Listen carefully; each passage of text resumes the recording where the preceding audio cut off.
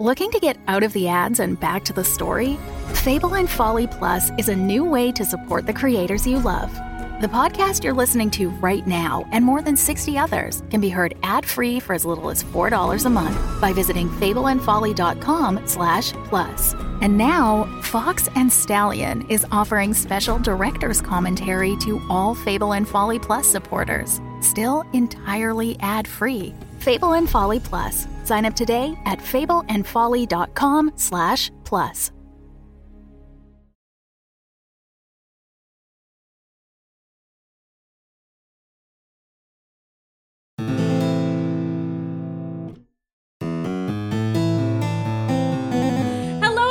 And welcome to the Fox and Stallion Season 1 Actor Q&A. I am Lauren, co-producer, co-writer, co-director, etc. of Fox and Stallion, joined by my all of those things, Ian Gears. How are you doing, Ian? Doing awesome right now. Honestly, the best I've ever been. So, we got so many amazing questions for this Q&A. Frankly, far more than we were expecting, right there at the home stretch of us asking for your questions. So we have actually split this Q&A into two separate Q&As. Ian and I will be talking about some of the writing-based questions, and this Q&A is for our amazing cast of voice actors. We have 3 of our fantastic voice cast that have joined us to answer your questions today. Yeah, a two-and-day, if you will, because we'll have 2 Q&As. So this first one, as Lauren said... I won't. You're contractually obligated to be here. We're gonna go around and introduce ourselves right now. First, we're gonna go around. We're gonna go old school for this. Sorry, our cat is sneezing his ass off. I'm vamping, just trying to get him to stop. This is. We technically have we have 4 voice actors here today. Actually, the cat that you hear sneezing continually in the background is Lewin, who plays Ambrosius, and he's just ready to answer some of your questions. We think he's wrapping up. All right, good. I think he's wrapping up. So what we're gonna do is we're gonna go around. We're gonna ask for just your name, the character you play, your pronouns, and how your character would take their tea. Which was one of our lovely questions. Great to start question. us off as an icebreaker. Yeah. So why don't we start off? I'll start off just so I can do the embarrassing answers and stuff first, so you can feel better about saying whatever it is you want to say. My name's Ian. My pronouns are he, him, his. Your last name is Ian Gears. Yeah, Ian Gears. That's the full one. And I don't play any character. I play McMurphy on the show. That's wrong. I play McMurphy. Literally do. But I also I am Lauren's co-writer, co-director, everything else. And I take my McMurphy takes his tea. Honestly, it is a cold glass of whole milk. No. Ew. It is a cold glass of whole milk that he drinks in a mug to make it look no like sugar. What are we talking? I think once he found out sugar was an option, the world grew 5 sizes. Great. We'll throw it over to Jeremy. Hello, my name is Jeremy Thompson. He, him, his. I play Hampton Fox, and I have this feeling that Hampton takes his tea with as much in it as possible. I think Hampton knows that 2 is the acceptable number of sugars in his tea, but he sneaks more in there when no one's looking. I do that with pumps of caramel in my iced coffee at Dunkin'. Yeah. Yeah. I know they put 6 in it. I'm just not telling them not to. Hampton is the Leslie Knope of this podcast. Yeah. I think there's probably a lemon wedge just for flair, and maybe a cinnamon stick too. I think it's gaudy and terrible. He's a real maximalist in every way. That's fantastic. Chris. Yes, hello. My name is Christopher Vizaraga. He, him, his. I play James Stallion, and I believe that James takes his tea. It depends on time of day. Yeah. I think first thing in the morning, it's completely different than how it is in the afternoon versus how it is in the evening. In the evening, it could just be whiskey, and whiskey with lemon and a little bit of tea. And I think in the morning, a little bit of milk, and I think 1 sugar. I think that's about all that he allows for.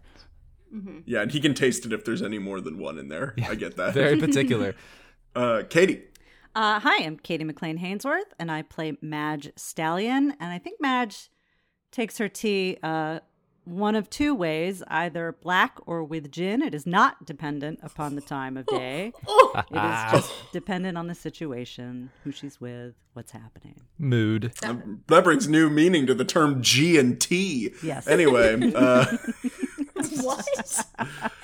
because the T now stands for tea. Yeah. No, it took me a second, but I got there. Lauren?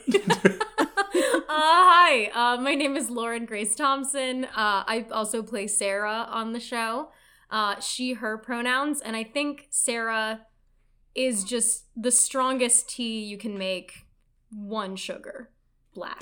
Okay. Like no milk. Yeah. She's just got to get through the day. I think she works like 6 jobs. Oh, yeah. No, I get that. I think she's just like, I will find pleasure in other ways. This is purely functional. Won't we all? Yeah.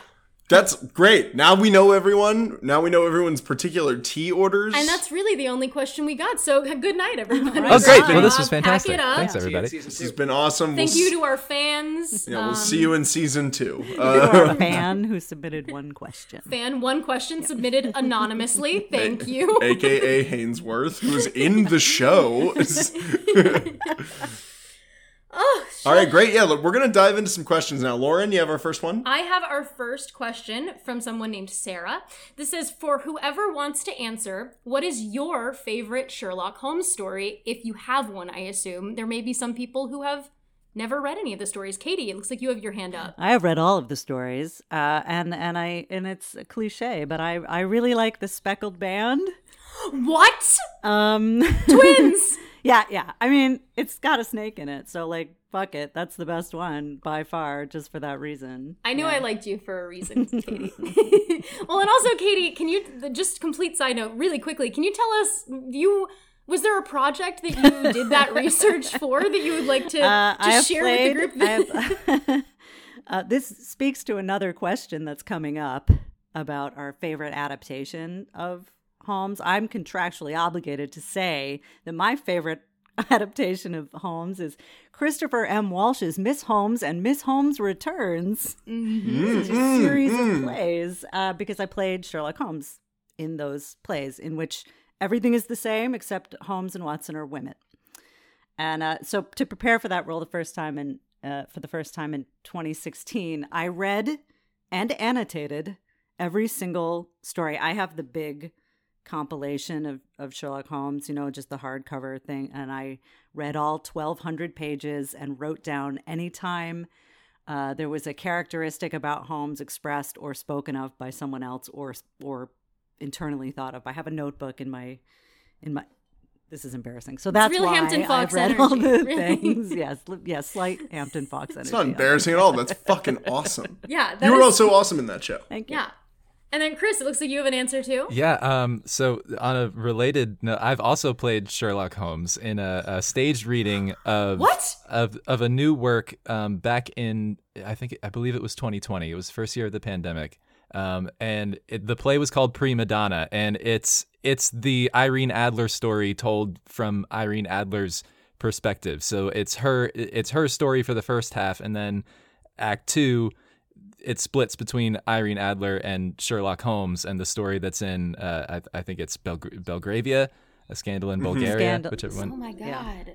Yeah, so that was really fun. That was one of the first pandemic projects that I did, was that play reading, and I got to play Holmes. That's amazing. What's your favorite Holmes adaptation? Or not adaptation, what's your favorite story in the canon? It's definitely the Irene Adler story. It's just Nice. fantastic. Fantastic. Tis a good one. And then, Jeremy, do you have an answer, since I'm realizing you're the only member of this trio that has not played Sherlock Holmes. This casting could not have gone better for I would us. also like to point out that we didn't know about any of this before we cast Katie or Chris. We knew about Katie. We knew about Katie. We didn't know it was coming back. It'd be great if I had a real surprise for you, but I have not played Sherlock Holmes. So yeah, that's the one I've missed. When I was a kid, my dad read my sister and I Hound of the Baskervilles as a bedtime story, sort of as an introduction to the characters. And then I've found little bits here and there, but a couple months ago, I picked up a copy of the complete Sherlock Holmes, like part 1, started reading through them, and I have to give a shout out to the very first story, To a Study in Scarlet. because I was out working for the Utah Shakespeare Festival, and I sort of knew this, but I didn't know how hard it goes into the Utah angle in the second half of A Study in Scarlet. You leave Watson's narrative entirely. You follow someone completely different, with Brigham Young literally arriving in Salt Lake City and rescuing this pioneer, and the entire second half of the book goes very under the banner of heaven and into like murder Mormon territory. And it's wildly outlandish, but not entirely inaccurate. It's very strange. And then it jumps back. But I also really loved it because it is Holmes and Watson kind of at the point where Hampton and James and Madge are, where they're unknown, they get no credit at the end. Scotland Yard takes all the credit. They don't really care. And it also really gave me new respect, speaking of adaptations, for the Robert Downey Jr. and Jude Law adaptations, because it is very, very silly. And actually, the more I read, the more respect I had for those movies, at least on a tonal, maybe not on a writing score, but on a tonal Take score. it back, Jeremy. You don't believe Jared Harris could be a boxing champion? Look, those are also the ones that whenever I'm looking for something to just throw on while I'm packing or cleaning or doing something else, I can throw on either of those movies, and I just love having them on in the background. And I think They're fantastic. I watch the BBC Sherlock when I need something on in the background. Sorry, Lauren. Mm-hmm. I mean, we can transfer right into the next question, which is, are you all Holmes fans, and what's your favorite adaptation? We've already kind of been talking about that, about the Robert Downey Jr. version, and you know, the BBC version kind of took over my life for a series of about 4 years. I've been very open about that. It's the whole thing. Ian, do you have a favorite story or a favorite adaptation that you would like to talk about? One of the stories, when we were first writing the series, you and I watched a lot of the Jeremy Brett, the Granada Holmes. Which is my favorite adaptation. Yeah. Hands down, it's not even close. And I just remember the only one of the books or of the stories that really stuck with me from when I was a kid reading it, even though I've read quite a few of them, was The Dancing Men. And I just love chalk drawings, and that's the main reason I like that one. But no, I just really like that codes one. and ciphers. I like codes. I like ciphers. Big fan of the movie Zodiac. Not the actions of the killer. I would also say, in terms of adaptations that kind of served as inspiration for this, The Great Mouse Detective is one that I've always loved, that I've just seen a ton, but Scooby-Doo is a huge reference point for me as well, and I don't think, you obviously don't get Scooby-Doo without Sherlock Holmes.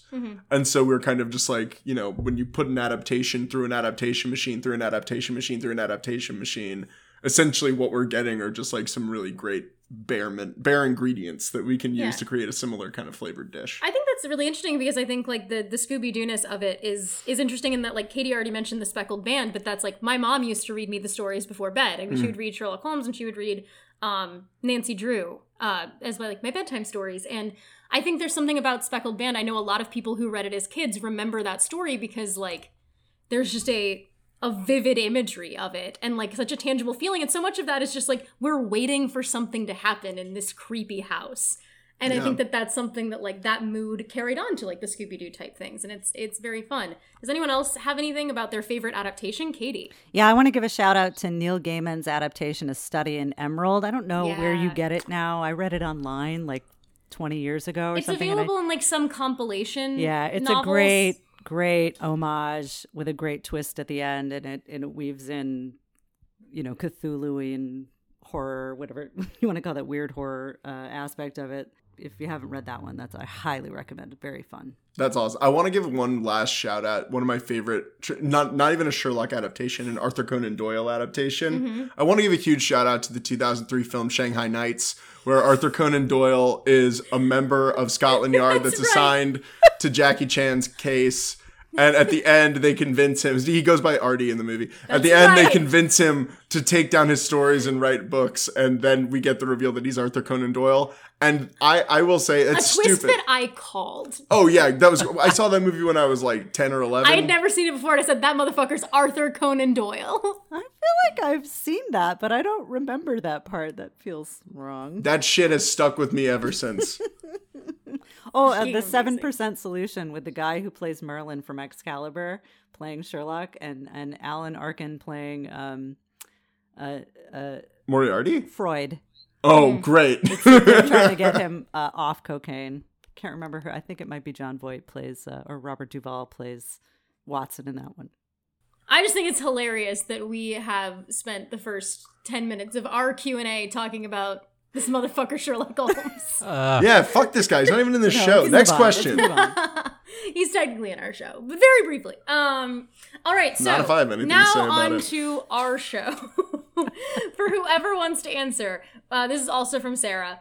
Which season 1 scene were you most excited to hear come together in the final cut? So this can be for us as creatives or for you as actors, stuff you wanted to hear your fellow actors do, or stuff that you wanted to hear the music or the sound design. Jeremy? I have to say that in reading it and recording it, I was so excited and so thrilled to finally hear the lava pit scene come together. There is so much happening at the same time. There's the mechanics of the pit. There's the conversation in the stands.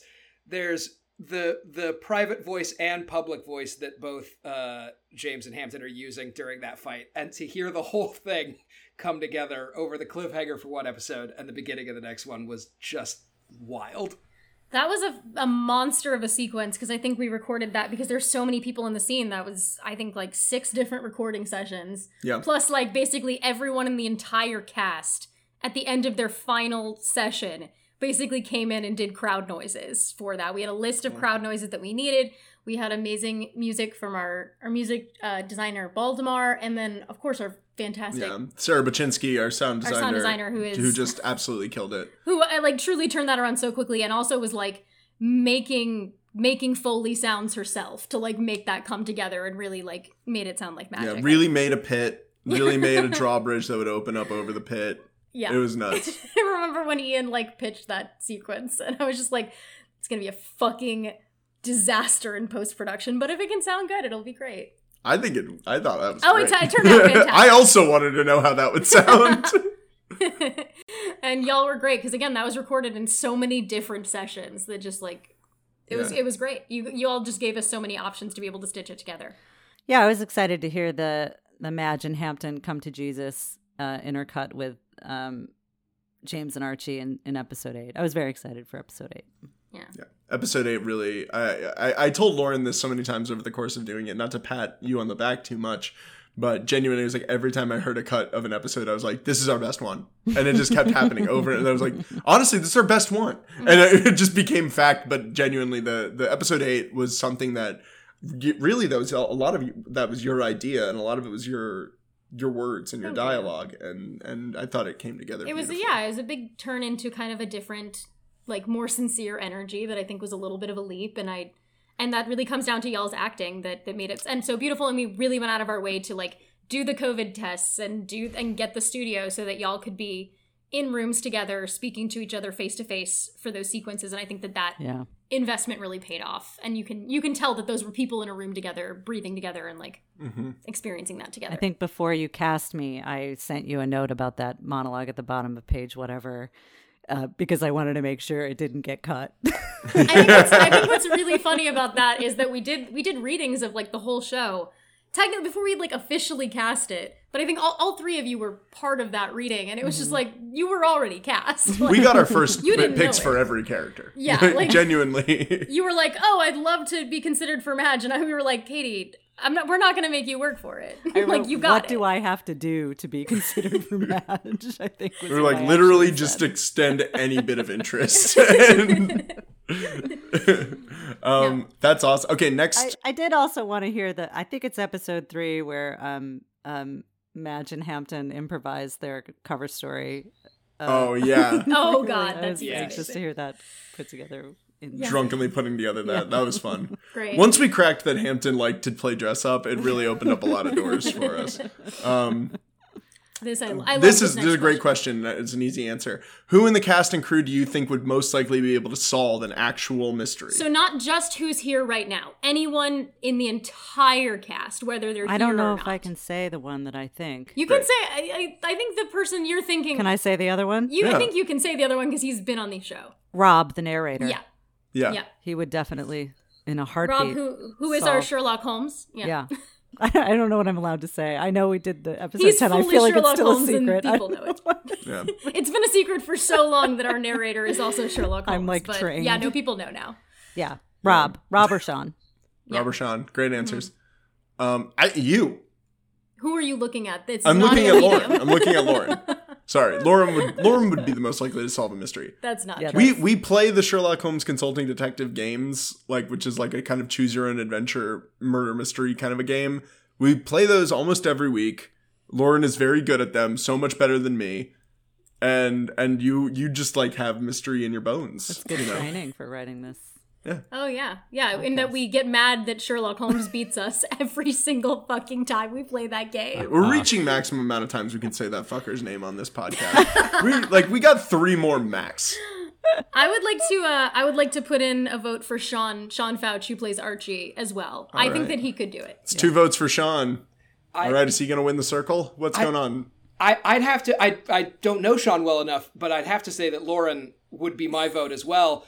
Stop! Just knowing how well the script actually puts all of this stuff together, and also just knowing that it's not me. Like, I couldn't solve the mystery, and I read the script all the way through to the end, and I still had to go back and be like, That's because you read some of the drafts that I wrote where the mystery didn't make sense.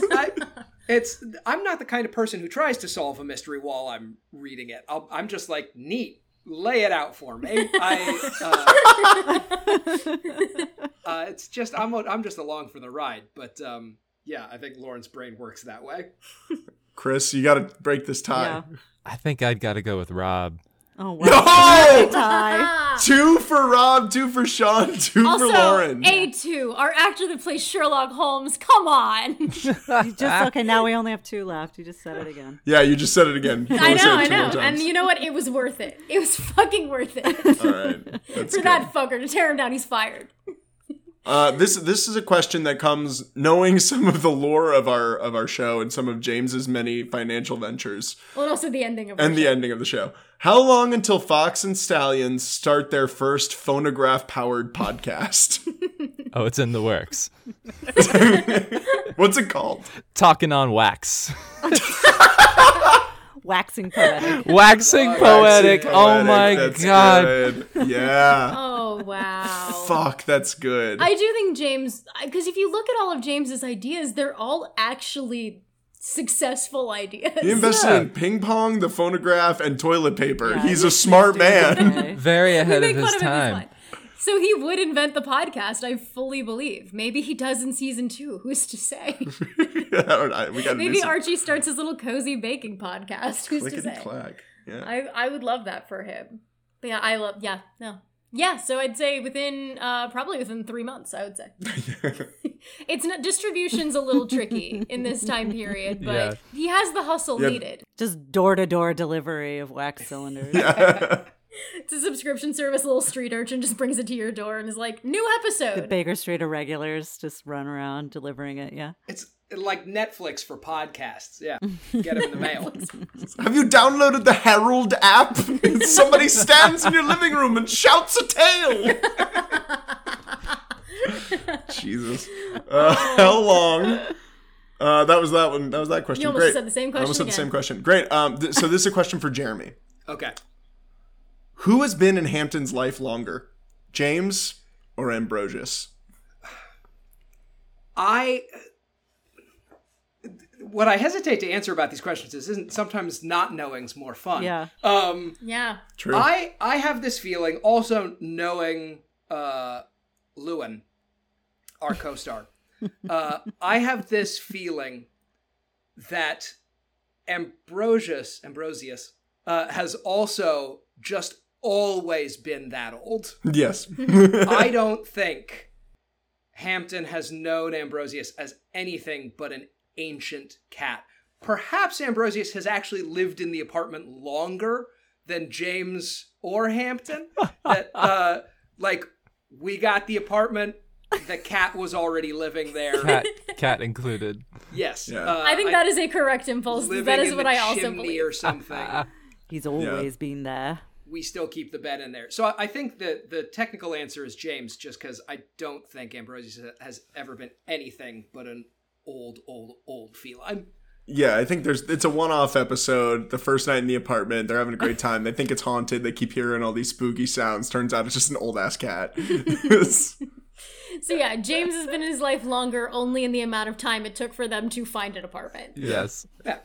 Because as we know, he met James pretty much the second after he got to London. Bright lights, big city. Yeah, stepped into the street, immediately met James. But he's known Madge longer than either of them. Yeah. Yes. All right, Lauren, you want to ask this next one? Okay, great. This is another question. It says, do any of the characters know how to play a musical instrument? Oh God, not Madge. That would take so much patience. And What do you think Know what she I mean? would like To if her learn? parents forced her to learn one instrument? What do you probably think the piano. Yeah. It's always the piano. It's always the piano where they get you. Or the Victrola. Yeah, it's just something awful. But she would not be. She would not practice. No. Ever. Or have or want. She would rather be doing anything else than something that she would. I do think in like the modern day, if she got like some drums. Oh yeah, could well, probably- something you could really release with. Yeah, I don't think she'd be good at it, but I do think she'd care either. do it. Like Yeah. Yeah. I think Madge could be Madge? Madge could be a bongo queen. Yeah. You know? play the She triangle. like stomp. I think she's a big stomp fan. Yeah, big stomp head. Yeah. I love that. I would imagine that James at some point was taught the violin, and That makes so much sense. and he's either kept up with it and doesn't care to tell anybody, or he just completely forgot everything, and it's gone from the recesses of his mind It's been replaced in the Mind and Palace. said never again. Yeah. I was gonna say, do you think he tells people if he doesn't remember it? Does he like? It's like me on my resume where it's like, yeah, I play viola. It could be a very shameful time in his life. He may have been. Yeah. I do think that at some point he must have invested in some sort of new musical instrument that is very easy to play. Slide whistle. Yeah, he's like, I invented the slide whistle. And it requires a lot of skill if you think about it. And like he's trying to convince people that it's Yeah. our cat's making crazy noises in the background. Lose Matt, we're not asking him any questions. I guess He's we got like, that other question wrong. He's like, well, Ambrosius actually plays the flute. It's like he's a young cat. Beautifully. Yeah. Honestly, beautifully. And then Jeremy, do you think Hampton plays any instruments? Do you think he ever tried to play the violin to be like Sherlock Holmes? I think what he probably tried to play to be like Sherlock Holmes is the double bass. Because it's the Like same. twice as tall as he is. Yes, because he's too short to do it. It's the same. I actually did used to play the bass, but it's the same because I started playing the violin when I was a kid, but I wasn't fast enough on the strings, and they were like, Oh well, yeah. the bass is the same strings and fingering. You just have all the rhythm parts, and so I think Hampton maybe tried because it's like Sherlock Holmes but bigger, and just failed miserably. Yeah, and by the way, that question was from user @fangirl_KG. Thank you so much for your question. Kilogram? What do you think the KG stands for? I don't know. Karen I think that's only Gillan. for them to know. Karen Gillan, Maybe? Kevin Garnett. Guardians one of the Galaxy Volume 3. Oh, we got to talk about it afterwards. I haven't seen it yet. I want to. Amazing. All right, What is everyone's favorite line? on the show. I just listened to it. Okay, yeah. What is everyone's favorite What's everyone's line? favorite line on the show? It's my favorite line reading, I should say. That is valid. It is how in the I can't even try to do it. It's how in the pit bin are we supposed to know? Jeremy. I've listened to it just that line like 40 or 50 times. So That is also the answer to a later question about what is the nichest reference in this entire show. There's like a question later on that asks what is the most niche like reference you have in there, and that is that line because it is a reference to a BBC radio show called Bleak Expectations, which is one of the funniest things I've ever fucking heard. It's amazing. And the lead character's name is Pip Bin, and he invented the bin, as in the trash can. It's one of the greatest. I do greatest names also ever. like the line, I don't know, 6:24, but not the way I say it. I don't like the line reading that I gave. On that Oh, line. I love your line I reading. love the line itself. Oh, I wouldn't have chosen that take if I didn't like it, Katie. There were other takes. I know. I don't think I gave you any good ones. Anyone else? I think it's epitomized by Katie's version of "Hello, Sarah." But just anytime that Madge hits on Sarah in the least subtle way possible, it's amazing. It's pretty great. There's Katie has a line reading in episode 8. When she's trying to kind of get Hampton to realize that he's got his head up his own ass, and it's oh my god, it's you twat! I'm talking about you. And there's a character on Mythic Quest that you sound exactly like, and it's just stuck in my fucking brain. That's another one that I would have liked another try at. No, Katie, because it was perfect. And I also, there's a laugh that Jeremy does in Oh god, I just listened 9. to that too. The I'm trying to distract you laugh that he does. What? And what? It's funny because I told so Jeremy funny. this literally yesterday. That is 3 separate takes worth of laughs that I just put back to back. I just took the laughs from all 3 takes, put them back to back, and was like, that's it. It's genius. Yeah, there's at the risk of killing the fun vibe. There's, as we said in episode 8, we do have a little bit more of a sincere emotional turn in there, and one of my favorite lines and one of my favorite line readings, it's one of your lines and one of Chris's line readings, is the Archie, I think I messed up. I just thought it was it's such a heartbreaking line reading, and it really it breaks my heart. But then I also will say a lot of my impulses as a writer for being really verbose and really kind of just going as maximalist as possible is all imbued in Tommy's dialogue as Crimea, and hearing that dialogue come to life was a great joy for me. I think so too, because in the last Sherlock Holmes play I did, sorry, that's one more reference down. That's one more time we can say his name. Tommy played the Moriarty character. And then so we had finished recording this, and then I went into rehearsal with Tommy and had just heard that he was playing Crimea. We also had no idea he was in that play. Yeah. The first time I met Tommy, I walked right up to him and I was like, "You're Moriarty." He goes, "I know." I'm like, "No, but you're Crimea too, and the other thing. It's the same thing." Crimea wishes he was Moriarty. Yeah. I will say that was an interesting thing. I did an acting contract with Tommy 3 or 4 years ago, and the reason that Tommy's always been somebody I've wanted to work with, besides him just being incredible at what he does and the nicest human being, is we did a D&D campaign, and he did his Crimea voice as a character that he was playing. And I just always remembered, I was like, that Tommy Maloof has got a really good douchey British accent. Yeah. We got to use that in something. I was unprepared for that final episode. The full mustache, twirly, evil genius off the rails. It was a joy to listen to. And those pauses. God, yeah, the long pause.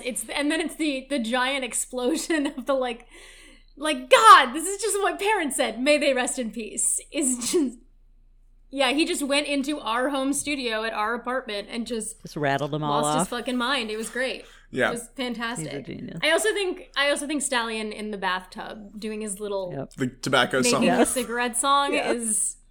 It's basically genius, every Chris. line in that episode is great. That bathtub scene, that has to be my favorite scene of all of Fox and Stallion, just because it's at his lowest point, and it's written so well, and there was so much richness to delve into. And Ian, you mentioned the line where he admits to Archie that he made a mistake, and I thought that was absolutely pivotal to James's story and to his arc throughout the season. And he really hadn't changed much up to that point. He'd just been the sort of he's the guy who gets through it without trying too hard, and he did it, and it's unfulfilling, and I felt that was so real, and I really wanted to honor that. If I were to pick my favorite line, just there was definitely a line that I absolutely had to prepare myself for to get through without laughing, was whenever James is trying to be undercover and he just is just pathetic. I'm George. George. He just doesn't have the skill for it. He just does. It's not there. I love it. It was so difficult to do that in scene because we were often recording all those together, and just having to really stifle the laughter of, God, I am so incompetent at this.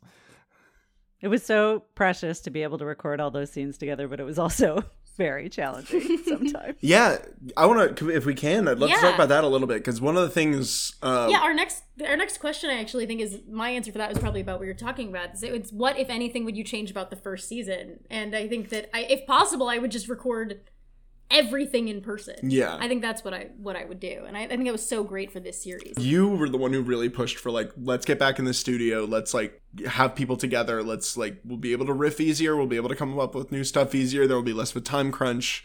And I think that you made the 100% right call on that. Yeah, we did, we did a shit ton of COVID tests, and we made it work. And we also had, like, fun fact, we had Jeremy for, I think you recorded this whole season in 9 days, Jeremy. Something like that. Something like that. Because Jeremy and I were on an acting tour out in Utah, and then we came back and you found out that you had gotten the summer out in Utah, and you had to leave like 9 days after we got back. Yeah. So it was also partially just like, okay, really fast and furious, let's get these three in a room together and just fucking knock these out.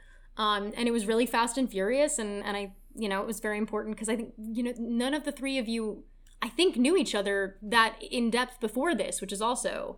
Well, Chris and I did a think show maybe- together Yeah. a few years ago. We're both ensemble members at Life. Yeah, but I think Jeremy I'd never specifically met Jeremy didn't know. before. Yeah. No, Katie and I had never met each other, and then Chris and I probably a couple of times for Shakespeare stuff had crossed paths, Yeah. but I think so. Yeah, so we felt like it was important that we get y'all. We did a few like Zoom calls where we just sort of talked about the characters and about their history, and then we threw y'all in a studio together and tried to do as much in chronological order as humanly possible. And I'm really excited to kind of continue that in season 2 as much as is absolutely possible, because we were also recording in a very, very tiny little makeshift studio that with like 2 microphones shoved in. We recorded in a box office of a storefront theater, so like a very, very small space. Yes. And so we're very excited to get y'all in a more consistently in a studio where you can have your own microphone and you can breathe a little bit more. So I think that's the only thing I would really change. I love how it came together. Yeah. Anything else I would change about the first season? No, nothing. It was perfect, and I have no notes for myself. I think that there's some stuff, obviously. There's some, I'm sure that there's some jokes that are not going to age well in like 6 months, but we had a lot of fun, and I was really happy with the work that we all did. And so I don't regret anything about the process. Yeah. I got nothing for this question. Yeah. Whoever was trying to get us with this question. Not a gotcha. That was from AMC, who is very lovely fan of the show. No, that's very nice. Thank you very sweet much. person. Thank you so much for that question. The reason I paused was because the way the question looked, like I briefly looked at it, was before the what is everyone's favorite line in the show, and then it says parentheses AMC. I thought it says what is everyone's favorite show on AMC. Oh, Better Call Saul. Yeah, and I was gonna be like, oh, it's interesting. I haven't seen Gangs of London. I've heard it's great, but like real. I would have been like, is Interview with the Vampire on AMC? It is. It is. Then yeah, watched it's Interview that with the yet. Vampire. It's so good. Fucking awesome. I'm not gonna sidebar, but it's quite It's good. not better than Better Call Saul. But No, It's I don't- yeah, I they're believe attempting that. very different things. Let's just put it that way. Yeah, Must Giancarlo compare with that Esposito before. barely turns into a vampire on Better Call Saul. But he doesn't not. Yeah, I believe it. I'm gonna take this. Yeah, one. next question. What do you think the Fox and Stallion crew would be like in modern times? I assume by modern times they mean the Charlie Chaplin film Modern Times, in which case I would say that they would be hilarious in that movie. And They'd that's the nichest reference that's ever been on the show. Thanks, Ian. I appreciate it. You're crushing it. Does anybody have a take on this? How would they be like in modern times? That's an interesting one. I think the only thing that's leaping to mind is Seinfeld, which almost isn't even modern anymore. 'Cause it's such an old show. But that I for whatever reason, I very much tie Madge and Elaine together in my Yes. head. Very big Seinfeld energy on Madge. Yeah, Yeah. I would agree. I love that. I Yeah. think she would feel very seen. I think James would have to be like, there's an influencer like sort of Yeah. parallel Vibe. you could make to James. or that James has just gotten really good at like promoting other people's work and stuff like that. Like he's just a Renaissance man that has no real career path because he's doing a little bit of everything. Yeah. Right. You know? He's an independent investor. He can do whatever he wants. Yeah. He's been on Shark Tank 8 times. Yeah. I think he's one of the people on Yeah, Shark. he's the shark? One of the He's a shark? sharks, yeah. Yeah. Anybody else have strong? There's also, we have another question from a separate person asking if the characters lived in modern times, what kind of music would they listen to? So I'd say that if either one of these you would like to answer, then go for it. I cannot answer that one because I don't listen to modern music. And I don't think Madge would either. I'll say when I was doing a lot of writing, I listened to a lot of. This is so dumb and embarrassing. I listened to a lot of. Yeah, it was all Starlight Express and Love Never Dies. It's just the D-listers. No, when I was writing a lot of this, I was listening to a lot of British music. So it's like I tried to stick to like British bands or like, so it was a lot of Arctic Monkeys was being listened to, a lot of Blur was being listened to, a lot of Slow Tie was being listened to, and like Little Sims, and like British rap weirdly became very big to listening to get into the mode for this. The Daft Punk album that had Get Lucky on it was listened to a bunch while writing this. So much of the list of you listening to that. I'm trying to think, because you and I had very different like musical touchstones. I was like, I don't know, it's British. I listened. Yours was a lot of pub rock. Mine was a lot of like the Fratellis. Yeah, was a lot of my touchstone for this show, and is still like a big touchstone for my show. But like, yeah, no, I think a lot of like Wolfpack too. Weirdly, I don't know, yeah, just a lot of like chill like pub rock and like a little bit of R&B. But I don't know. What do you think? Hampton probably doesn't listen to music. He's like, I'm above it.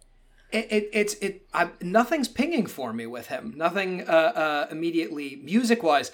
When it comes to like what would he be like in the modern day? I had a realization, actually. I hadn't thought of this until you were just talking about Friends and TV shows, and a characterization that I might have stolen a lot of Hampton from is the recent TV adaptation of Dirk Gently's Holistic Detective Agency, a show that was too beautiful to live. But But I think Dirk Gently might have a bit of modern day Hampton in him. That's a good call. I also think there's a little bit of, if you watch Only Murders in the Building, I think there's a little bit of Martin Short's character of Oliver in him. Yes. Yeah. I think he also would probably, I think Hampton is the most likely to have a podcast in the modern day. that frankly, like 5 people are listening to. Despite his distrust of the technology in the season, I do feel that when he figures out how much he gets to talk, he's going to come around to James' idea pretty quick. Yeah. I think ultimately, like, if he gives it a shot, he's going to realize it's exactly what he wants. And I think that, again, no one listens to it, but I do think he has, like, big citizen detective energy. Like, if you watch, like, the new season of Yellow Jackets, Elijah Wood has a character on that also, I think, is very similar to the energy. Yeah. I'm trying to think of just music stuff like for these characters. I think Hampton I think it's just not even on his radar. Yeah, it's not on who's radar either, so I think that makes sense.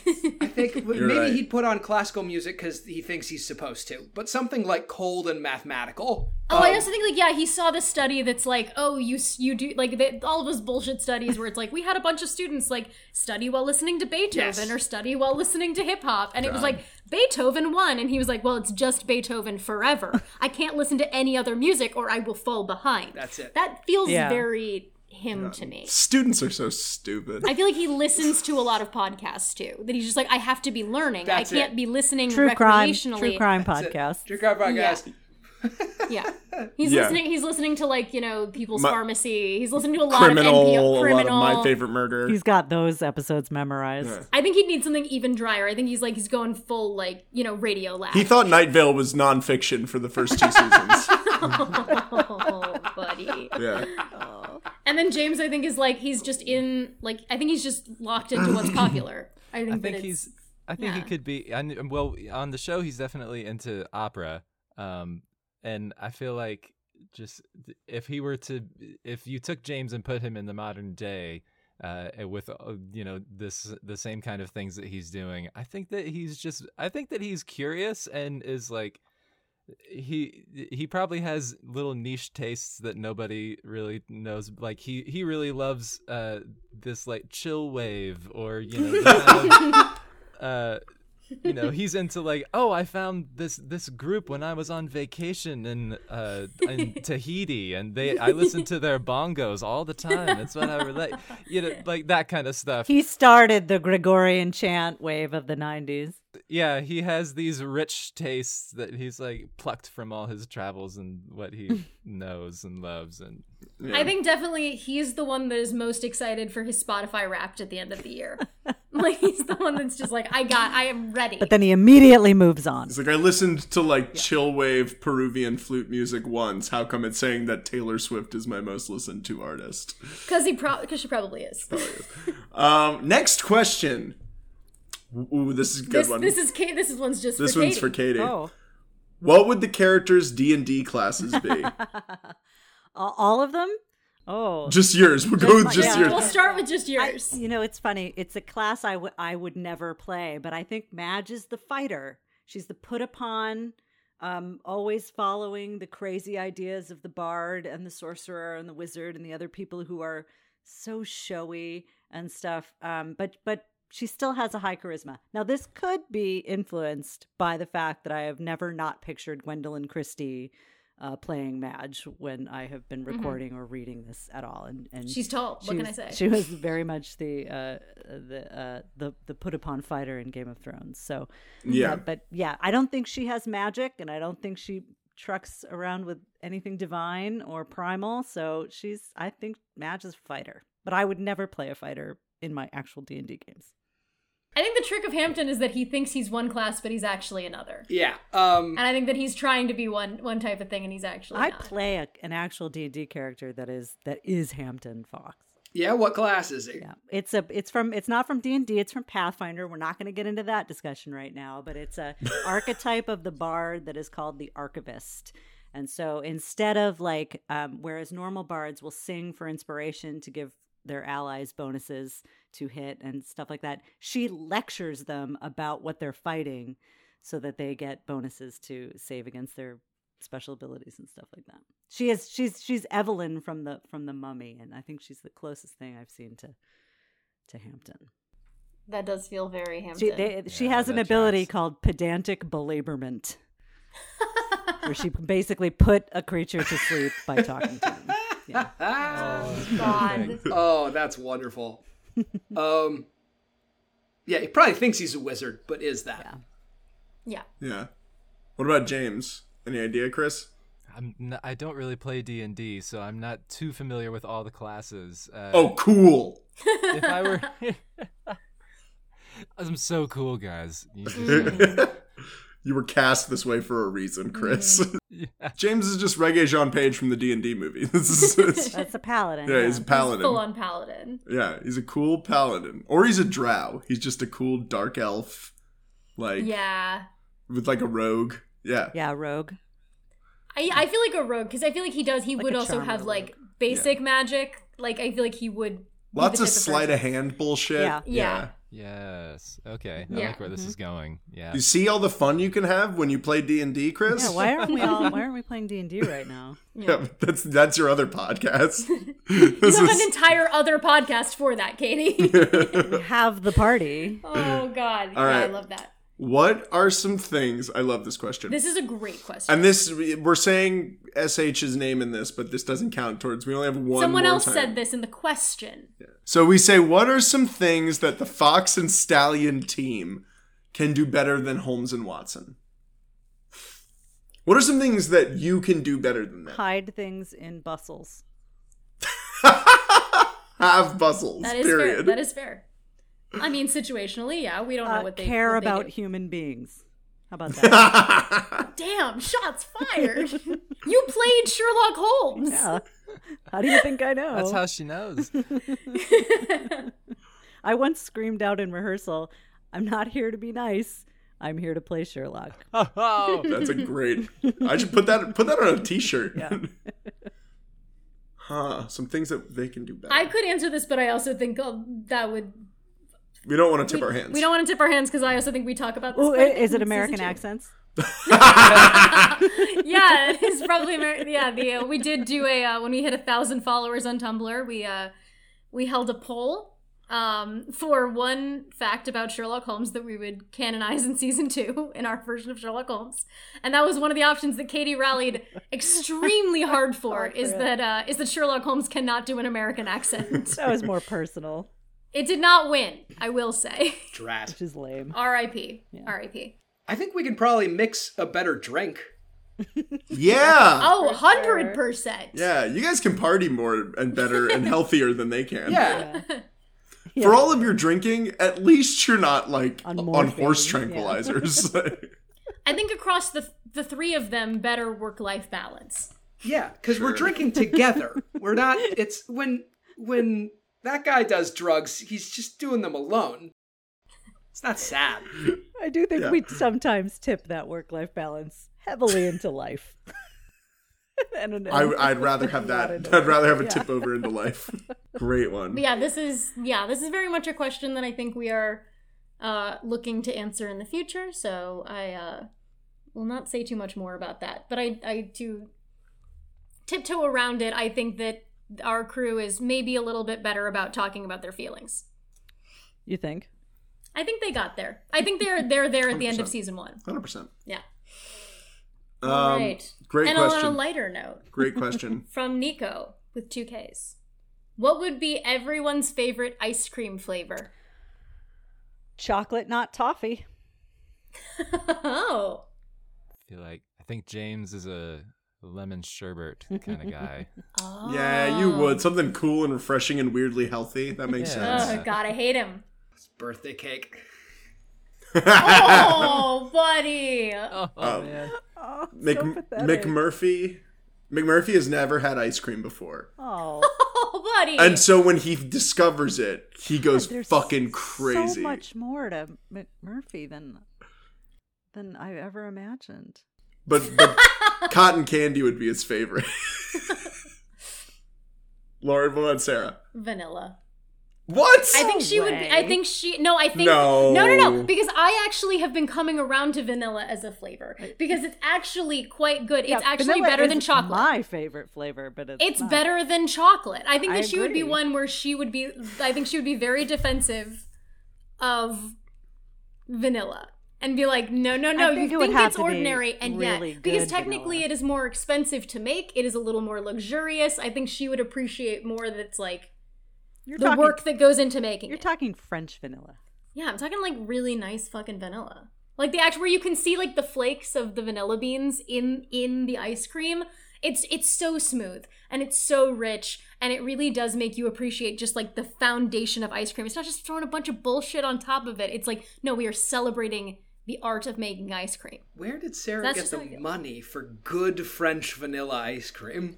Well, I'm just saying that maybe at the end of this season, James fucking owes her something. And then maybe he should fucking pony up and buy her fucking ice cream. Start a business together, man. I wanna go back to the part where you said that vanilla is better than chocolate. It is. Yeah, it is. Not to match, but I did not always think that, but now I do agree. Jeremy, Chris, come on. I mean, I can't say that I agree, but I'm also not going to tear down that choice. Thank you, Chris. As an ice cream flavor, I think maybe you can do more with it. Like, you put more stuff in it as a base. But, like, chocolate, it's like Rocky Road. That's, like, your go-to.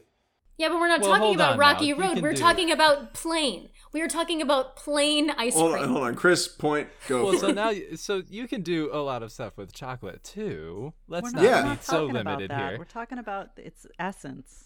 We're talking thing about this is the itself. only thing. You are getting a pure scoop of either plain vanilla ice Yeah. cream or plain chocolate ice cream. But the same way that you're campaigning to have super fancy French vanilla ice cream with flakes of real vanilla bean in there, you can get like a really good dark chocolate ice cream that's very rich and creamy. It's still not better than vanilla. Still though. not. It's not the same. It's just But is your average vanilla going to be better than your average chocolate? Yes. no. Yeah. I would say average chocolate kind of tastes like nothing. Yeah. It tastes like chocolate. What the fuck are you talking about? It kind of tastes like nothing. It doesn't, though. Nods to chocolate. Katie gets it. Yeah. Katie fucking gets it. It's true. We always got the understands. Neapolitan box Yeah. ice cream.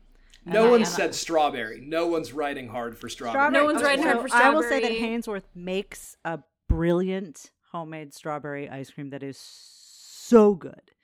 But you can't, it's too much. Like, it's overwhelming. You can't have it every day. Like, This is the longest answer for any of the questions so far. I'm glad. We're getting to the bottom of something. I'm reconsidering our engagement. There's a lot of stuff happening here. Well, this audience doesn't know that we're engaged. well, they do now. Yeah. Yes. We're going to have 2 desserts then. All right. For the actors. Oh, yeah. This is a good one. Your favorite character that isn't yours. You're making me choose between my puppy and my kitten. Yeah. You're So- making you choose between your chocolate and your vanilla. What are you Or going to go with? It could be someone who's not even It's here. whoever's talking who's not me. Archie is probably my favorite character that's not mine. Yeah. I really like his that it's just a really great side character, somebody who's is deeply involved in the plot and is invested, but is somewhat running counter to how the main story is going. But he's crucial. He's absolutely crucial to the story, and you need him there. And Sean just does such a great job with it. Bringing it to life, and I just think he's so sweet and so wonderful. Yeah, that character really, like, when we did the subsequent drafts after casting Sean, I think really kind of Came to life when we knew that it was his voice that was doing it. And I also just think, like, I look forward to season 2 and we can give him a little more silly stuff to do, because I think he carried so much of the emotional weight of the first season that I'm just like, let's get this dude in here and have some shenanigans happen. Yeah. Oh, George Kensington. George Kensington. Yes. R.I.P. George. I would say, honestly, 2 of my favorites that have not been mentioned yet. One is Sazerac, Tina Munoz Pandia's character of Fiorina Sazerac, who started off as one thing, and then just when Tina was in the booth, we just kept throwing weirder and weirder alt lines at her. Oh my God. She was hard to record with, too.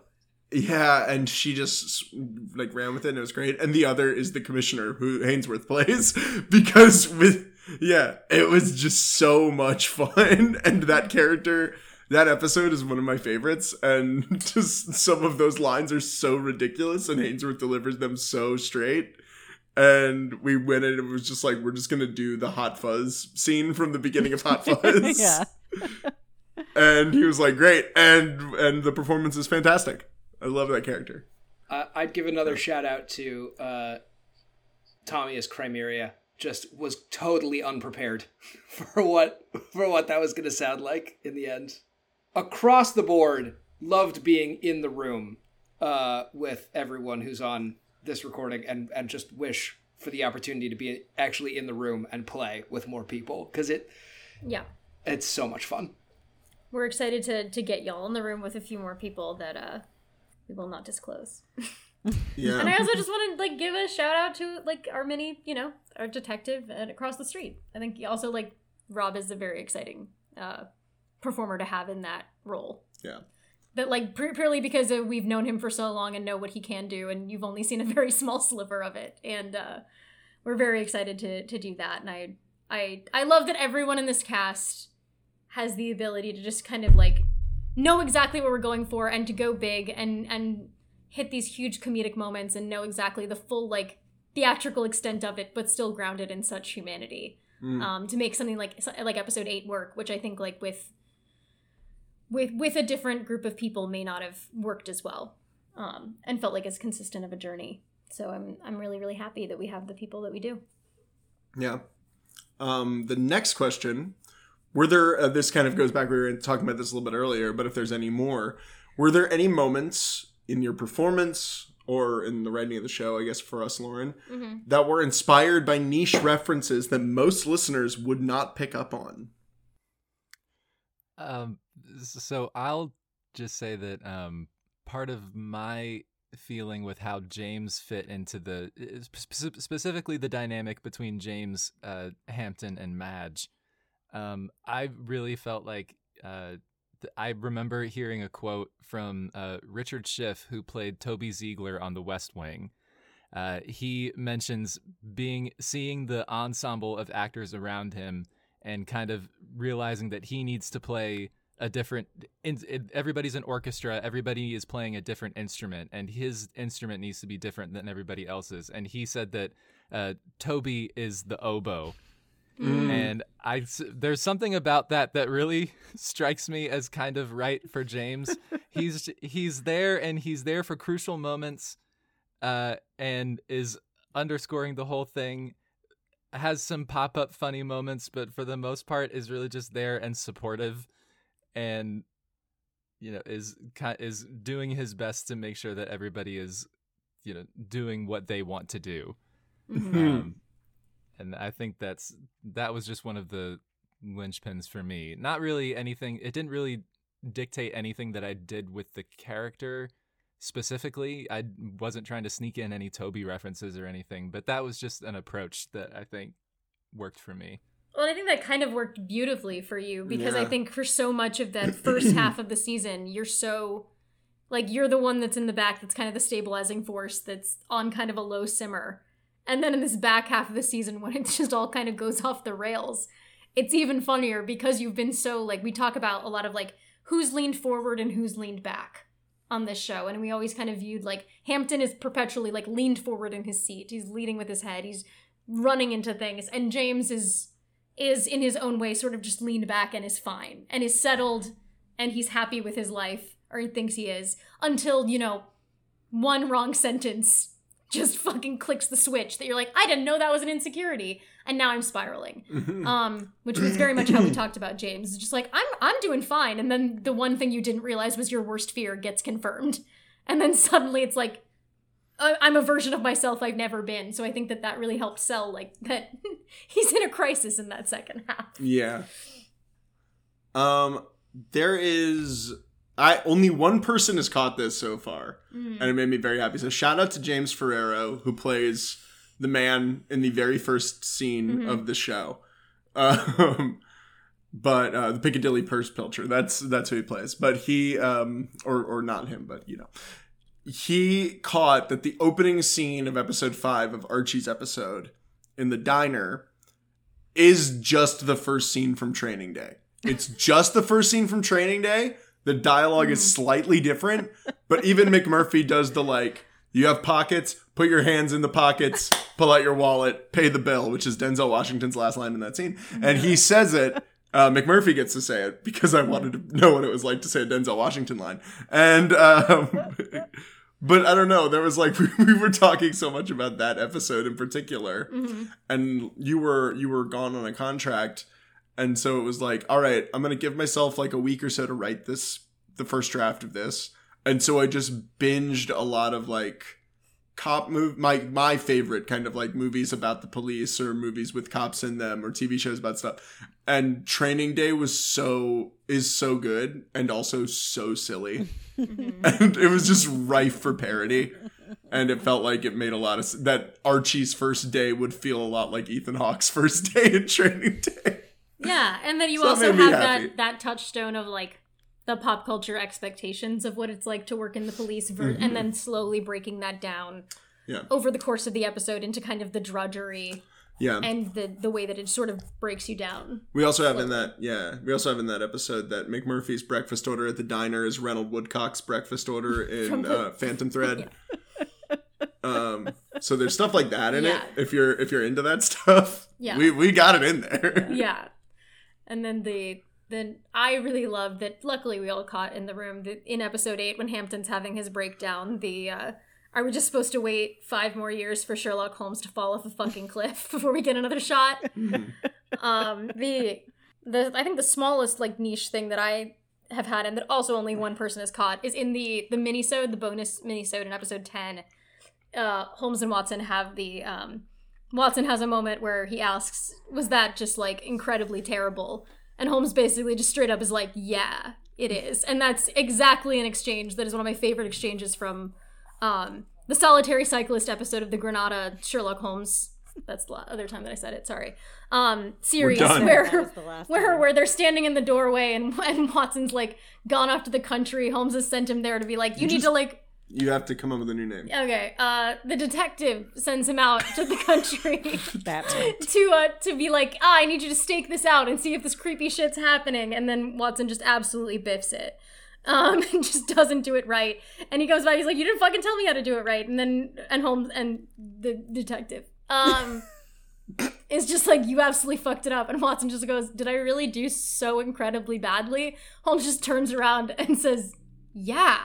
and then just the David Burke Watson has the most crestfallen look on his face I've ever seen in my life. I love him so much. So that was my little reference for that particular series, that I love them so much. Yeah, but we part of our writing style is very kind of very like mosaic built. Like there's a lot of references to media or you know, books, television shows, music, stuff like that that we love, and trying to put it through whatever the lens is.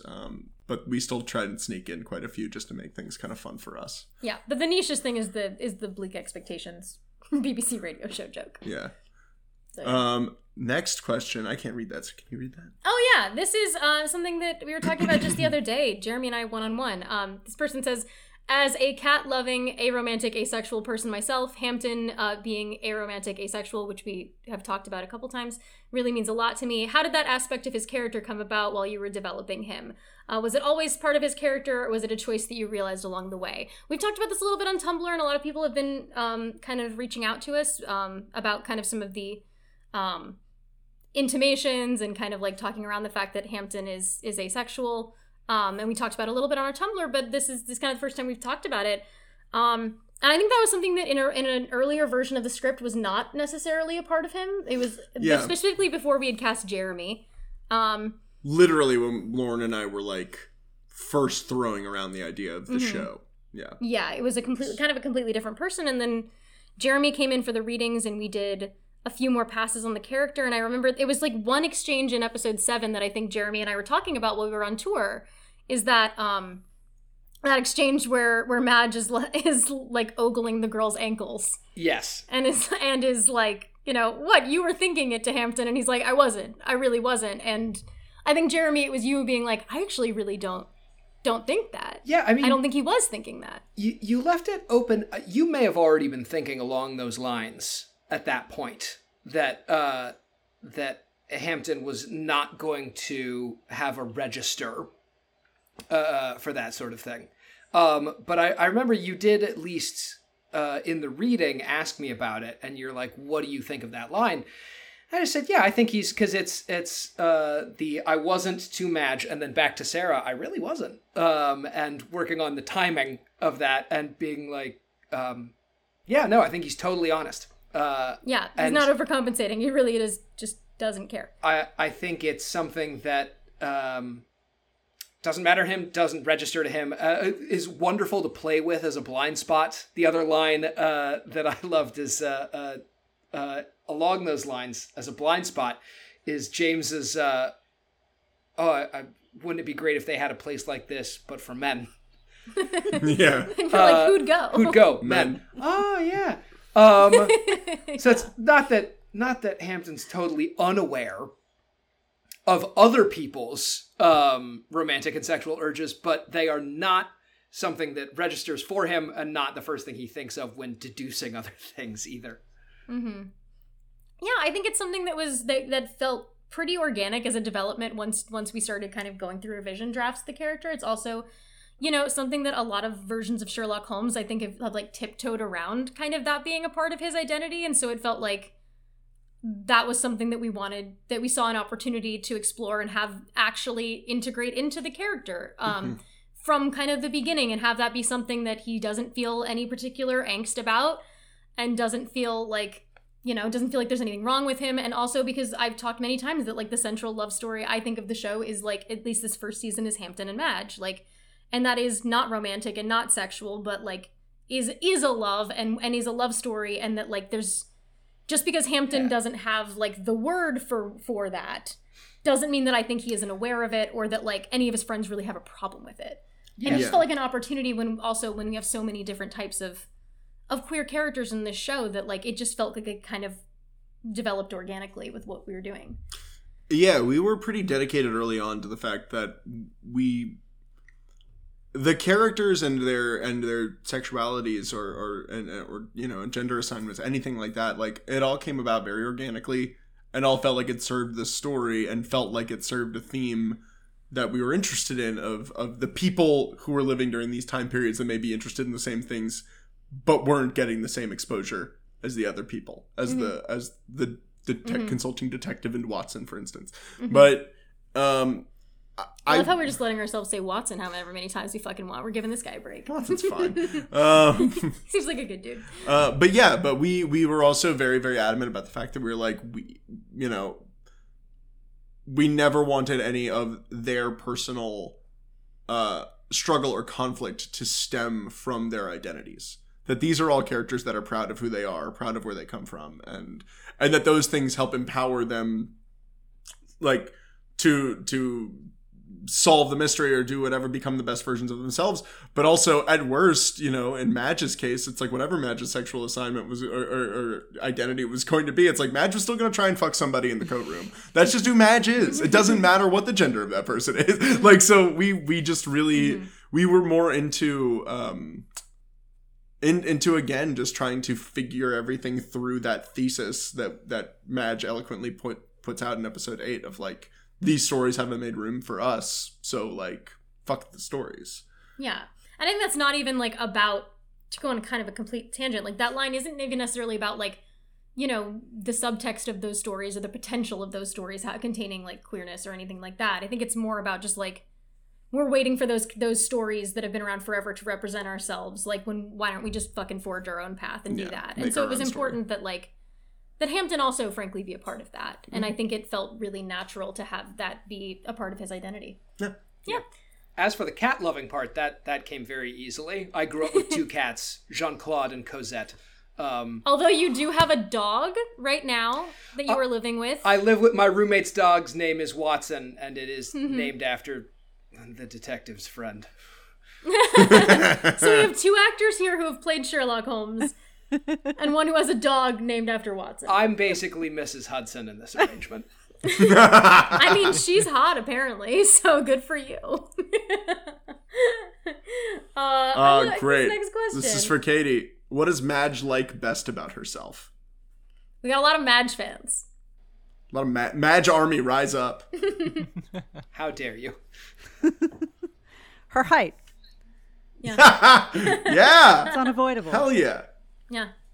I love that. I think I love that people have just been like, no, like there's very few like appearance things that I'm like, no, this is fact. Yeah. Because I firmly believe like, no, the great thing about audio is like a different version of this character lives in every person's mind, and isn't that cool? But I'm like, but if you try to tell me Madge isn't tall, I will be like, no, we wrote this show, she's fucking tall. Sit down. Yeah, which is fun being in the studio and being by far the shortest person of the 3 in this group. But yeah, I think I know it sounds shallow, but it isn't. It's an unavoidable thing she owns, and it's meaningful to her. And her pointy elbows. As Yeah, she says in not episode 4. Tell her not to. I will say, as a tall person, it does take a while. Chris, I wonder if you feel this way. It does take a little bit to own that height. There is a shame to get over. Yeah, I'm still working on it. You know, Same. It's like you don't fit through certain doorways. You can't walk under trees. I try and move around, too fast. I get new scrapes on my elbows and my hands and things. Just being aware of your body in space is hard, and it's harder when you're tall. I'm everybody's least favorite person at a concert. Oh yeah, Ian's got a whole complex about it. I have a whole it's genuinely I have a whole complex. I've been apologizing. It's like for you're my the height. best person for that situation, but you're also the guiltiest. Yeah. Okay, great. We're in the home stretch. Yeah, we're in the home stretch now. We're Which going Fast and Furious. character is most likely to have their whole day ruined by a horoscope? This is from Talfrin. What a great question. Great question. So this reminds me of Rounders, when they say when you're at a table and you're looking around at everyone and you can't figure out who the patsy is. It must be you. So I feel my answer to this question is probably Madge. Katie, I love your answer, and I love even more the fact that you referenced one of my favorite movies. I don't know. I think my vote might be James because There's an argument there. he'd try to ignore it. He'd be like, I don't know, believe in that. Yeah. And then as things got it worse, would just nag at him. throughout the exactly. day.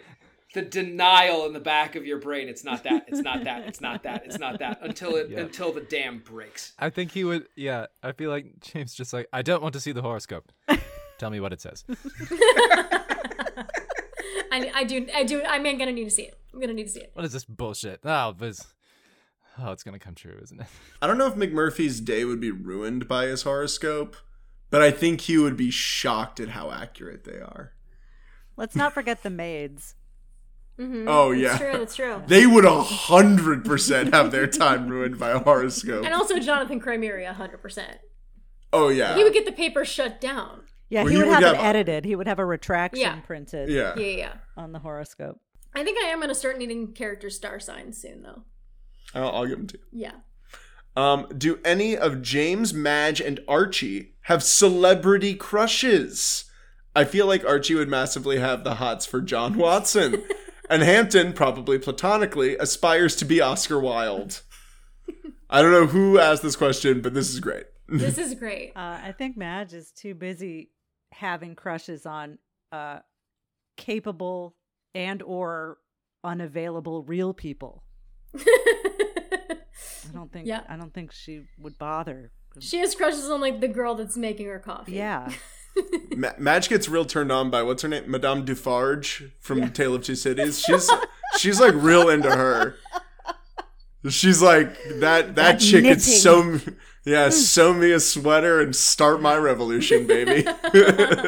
I don't think that James has a celebrity crush because he knows all of them and he knows that they're not that impressive. What was James's outfit at the Met Gala this year? Oh man.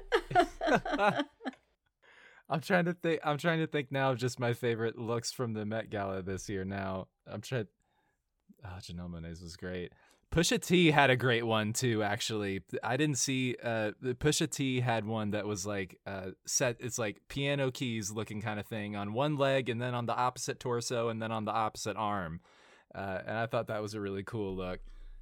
Yeah, it's that, or it's Brian Tyree Henry's look, like all of like the feathered. Man. Yeah, that was awesome. I feel like Harvey Guillen's outfit, that like beautiful pink like pea coat, Yeah, that was also pretty great. It was like a floor length tail on it. It was great. but he's not rocking just a simple tuxedo. He understands the assignment. He understands that men are fucking pathetic if they show up to the Met Gala in just a fucking regular tux, and they should be ashamed and kicked out immediately. Yeah. Don't let me fucking catch you in a regular suit, men. Get out of the Met Gala. Yeah, Pierce Brosnan, we're coming for Get you. the fuck out. I don't want A to see your tuxedo? face. What is this, Tuesday? Yeah, exactly. I'm kidding. Pierce Brosnan, I like you in a lot of things. That's great. I can't answer this question because I have very strong feelings that will probably be answered in the show.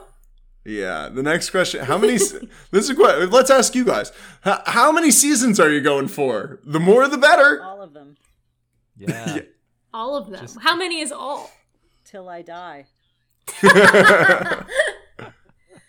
Yeah, great answer. Great answer. Yeah, until you change the name away from Fox and Stallion. If you take Stallion out, then I suppose Yeah, I guess we're done my for it. time is up. Fox. It's Jeremy's show. Yeah, It's just no. Fox and Fox McMurphy. News. Oh Lord. Yeah, that might be where I sign off. But until then, I'm on board. Oh, goodness. Well, Ian, would you like to answer the question? Yeah, why not? How many seasons are we going to go for? Do we want to get super specific with that? I don't know. You had the questions ahead of time. Do you want to answer? All right, yeah, sure. As of right now, this may change. As of right now, we have a 5-season plan. Yeah. So that's the short answer. It could be, with what we have planned, it could be as few as 4, but it could potentially be more. Yeah. But we have right now. It's like we probably are gonna sit. Well, are you going to kill us at the end? No. Okay. No, 100%. spin us off. Yeah. Give us spin-off series. There we go. It's a spin-off, but it's still just the three of us. It's just the three of us still. We'll just retitle the show. Yeah. They just get new names, It's just the three of you going back and re-recording from the first season, but the three of you are playing every character, and you're gonna have to divvy up those roles. There is going to be a spin-off, but it's just called Ambrosius, like exclamation mark. Yeah. No, question mark. Yeah, Ambrosius question mark. Ambrosius. I have always wanted Ambrosius to do version. Ambrosius version. We want the title of the show to reflect the audience's reaction to the news of the show. Yeah, there are a few assurances I will make with like none of you are dying and Ambrosius is not dying. Like there we go, you're good. Yeah. So it could be more than McMurphy question mark unclear. McMurphy, we'll see. We'll see if he earns his place in the ensemble.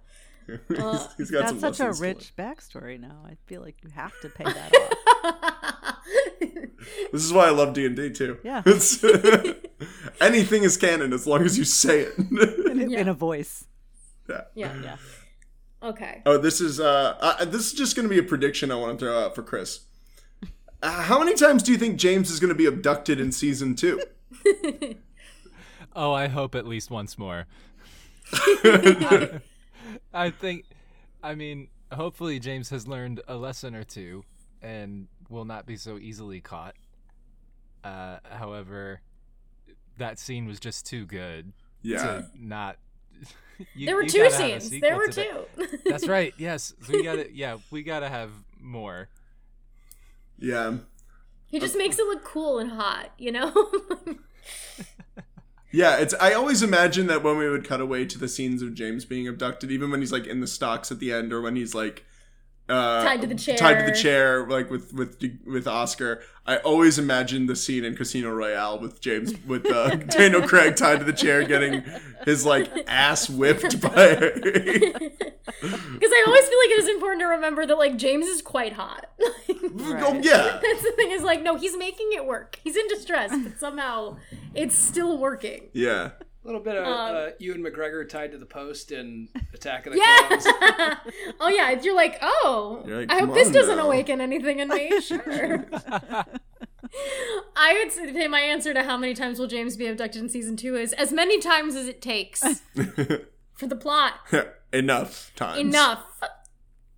All right, we are in the home stretch. I love this next question. Yeah, This is one we gave you advance notice about.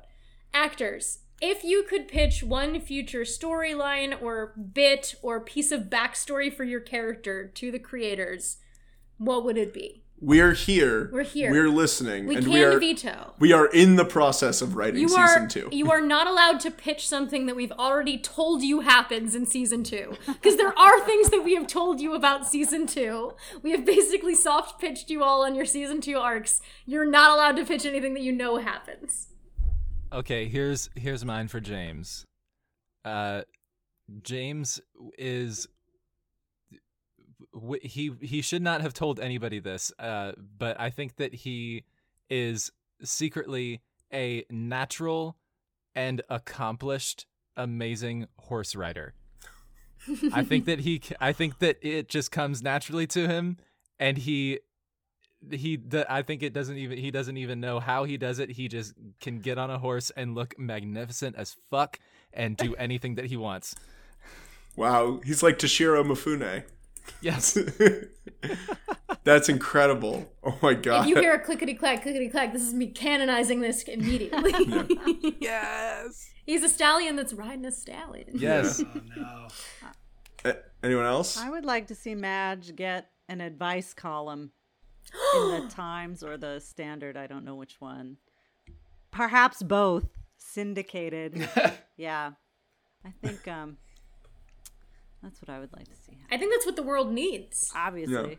Yeah. Clearly. Look what she did for Hampton. Are you there, Madge? It's me, person. Yeah. You fill in the blank. Yeah. Jeremy, I see you thinking. I see you cooking. I'm thinking of ideas. None of them are coming out great in my brain. I'm not a writer. This is why I don't do this.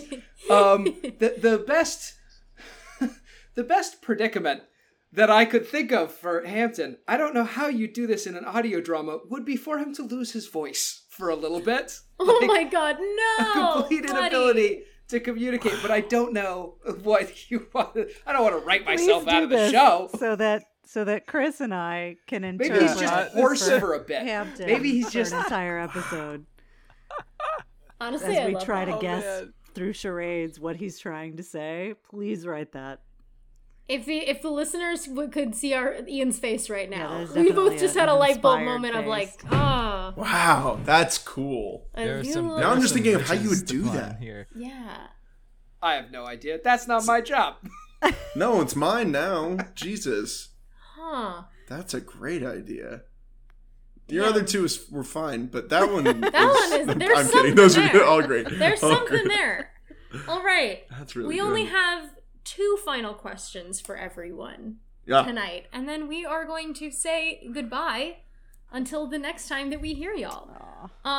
So I would like to ask all of you, what piece of advice would you give your character going into next season? If you could. You have to answer this too, I have to answer this too? as Sarah. Oh, God. And you have to answer it as McMurphy. Easy. Do you want to take your McMurphy answer while they ponder on it? Sure. I would tell McMurphy, honestly, dog, no notes. Keep doing what you're doing. That's not true. You know that's not true. No, I would tell McMurphy that he doesn't need to worry about what other people think about him as much. Yeah. Oh, that's beautiful. Don't Yeah. worry about it. Yeah. I would tell Sarah, let your rich friends send you on a vacation, girl. You deserve it. James could probably use a little empathy training.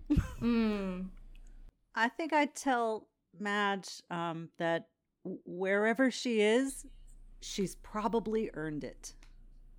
Whoa. Wow. That is deep. Wow. Also much needed. Shit. That's a swift kick in the back of the pants. Wow. And Okay. also something that'll pick me up Wow. when I'm down. Yeah. Damn. All right. Jeremy, follow that one up. I think I would tell Hampton, I would try to encourage any hobby, any downtime.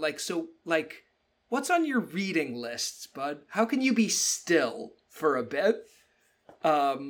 Just to encourage some casual relaxation and find some time for himself that's not frenzied and running around. To be quiet with his thoughts. It's a good idea. I don't think he wants to be with his thoughts. Well, neither do I. Would I give this advice to myself too? Yeah, but there's a lot of crossover here. I heard Katie say don't drink so much. Maybe just for all of them. Maybe just don't. Drink Just a don't. little bit less. Maybe don't. That sounds like a horrible idea. Yeah. Never. I was gonna say, so many great shenanigans, though, come from you guys drinking too much.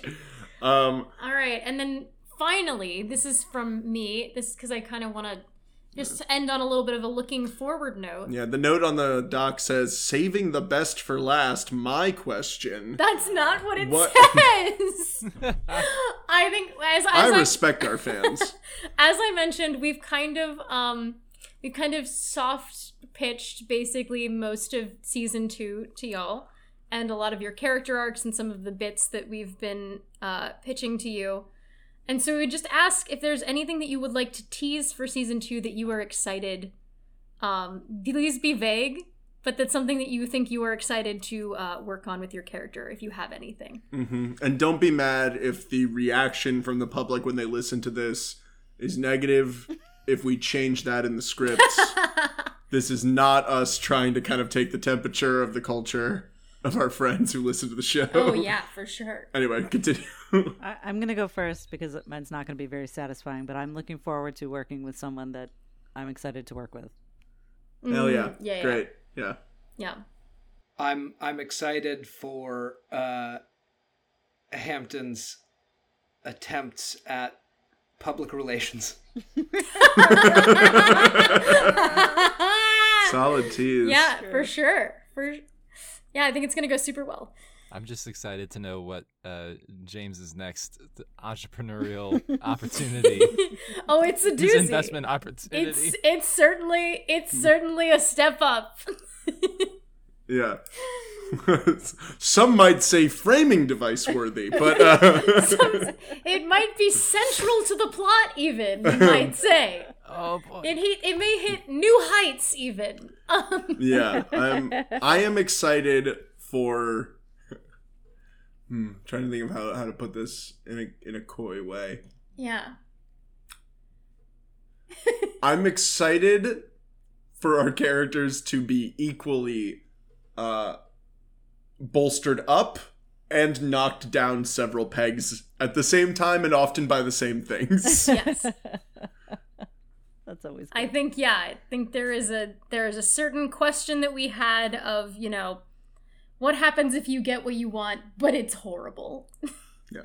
And I think that's always a fun question. And I'm very excited for some new cast members that we've got. Yeah, we've got some fun people that And we're gonna be playing integrating. more specifically in this particular world, potentially. So yeah. But yeah, James's entrepreneurial ventures are something to be quite excited about. He's a genius. Yeah.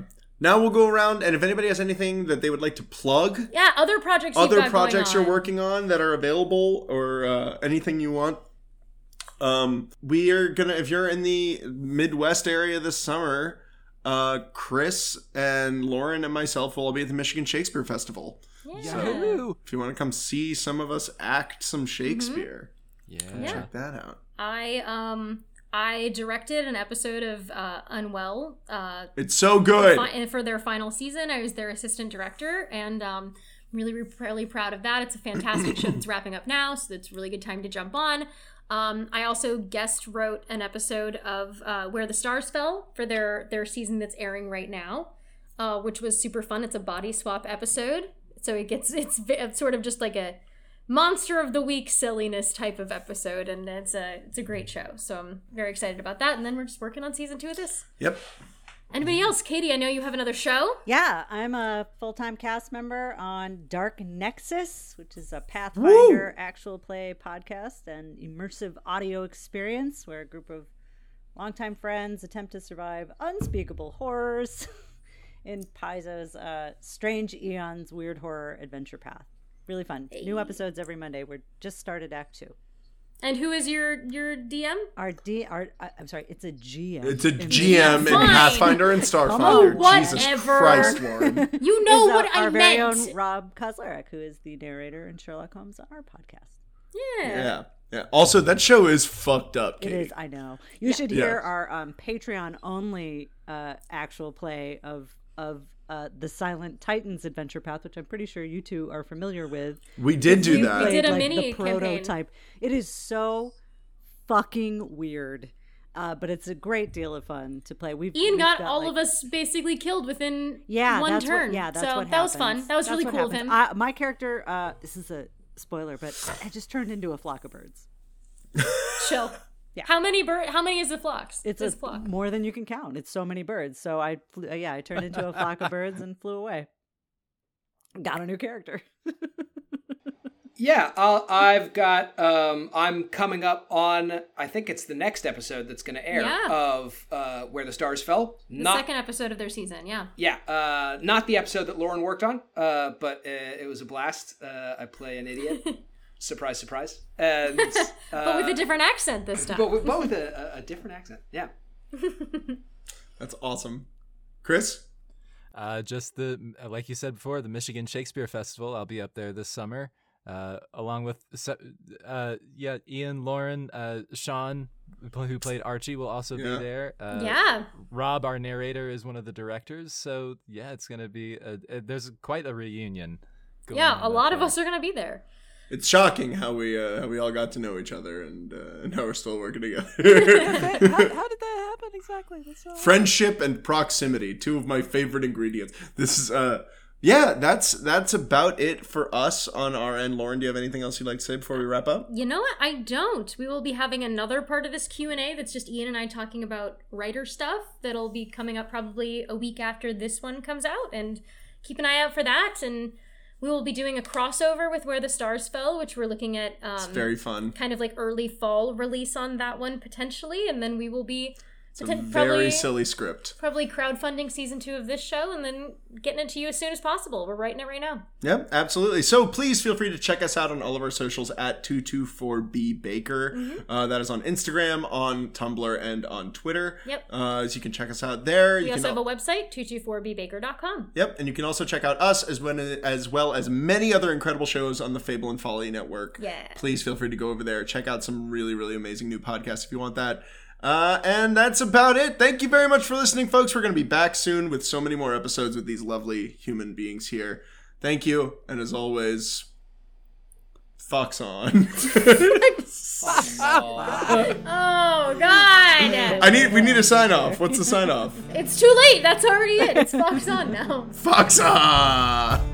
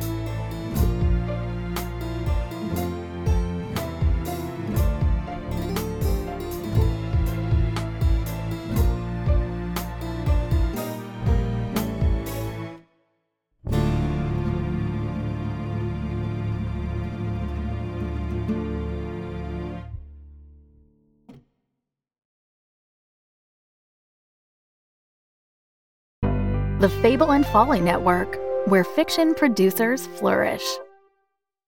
The influence of Freemasonry is undeniable, but who are these mysterious apron-wearing craftsmen, and what are they up to? For centuries, hater-ass conspiracy theorists have attempted to answer these questions. Two Flat Earthers Kidnap a Freemason, starring Zane Schacht as Randy Dunning, Lauren Grace Thompson as Gail Kruger, and Matthew Woodcock as Walter Clay. I just want to go on the record right now and say that I, Randy Dunning, am 100% anti-gravity. Like, subscribe, and share your way to the truth when two Flat Earthers kidnap a Freemason.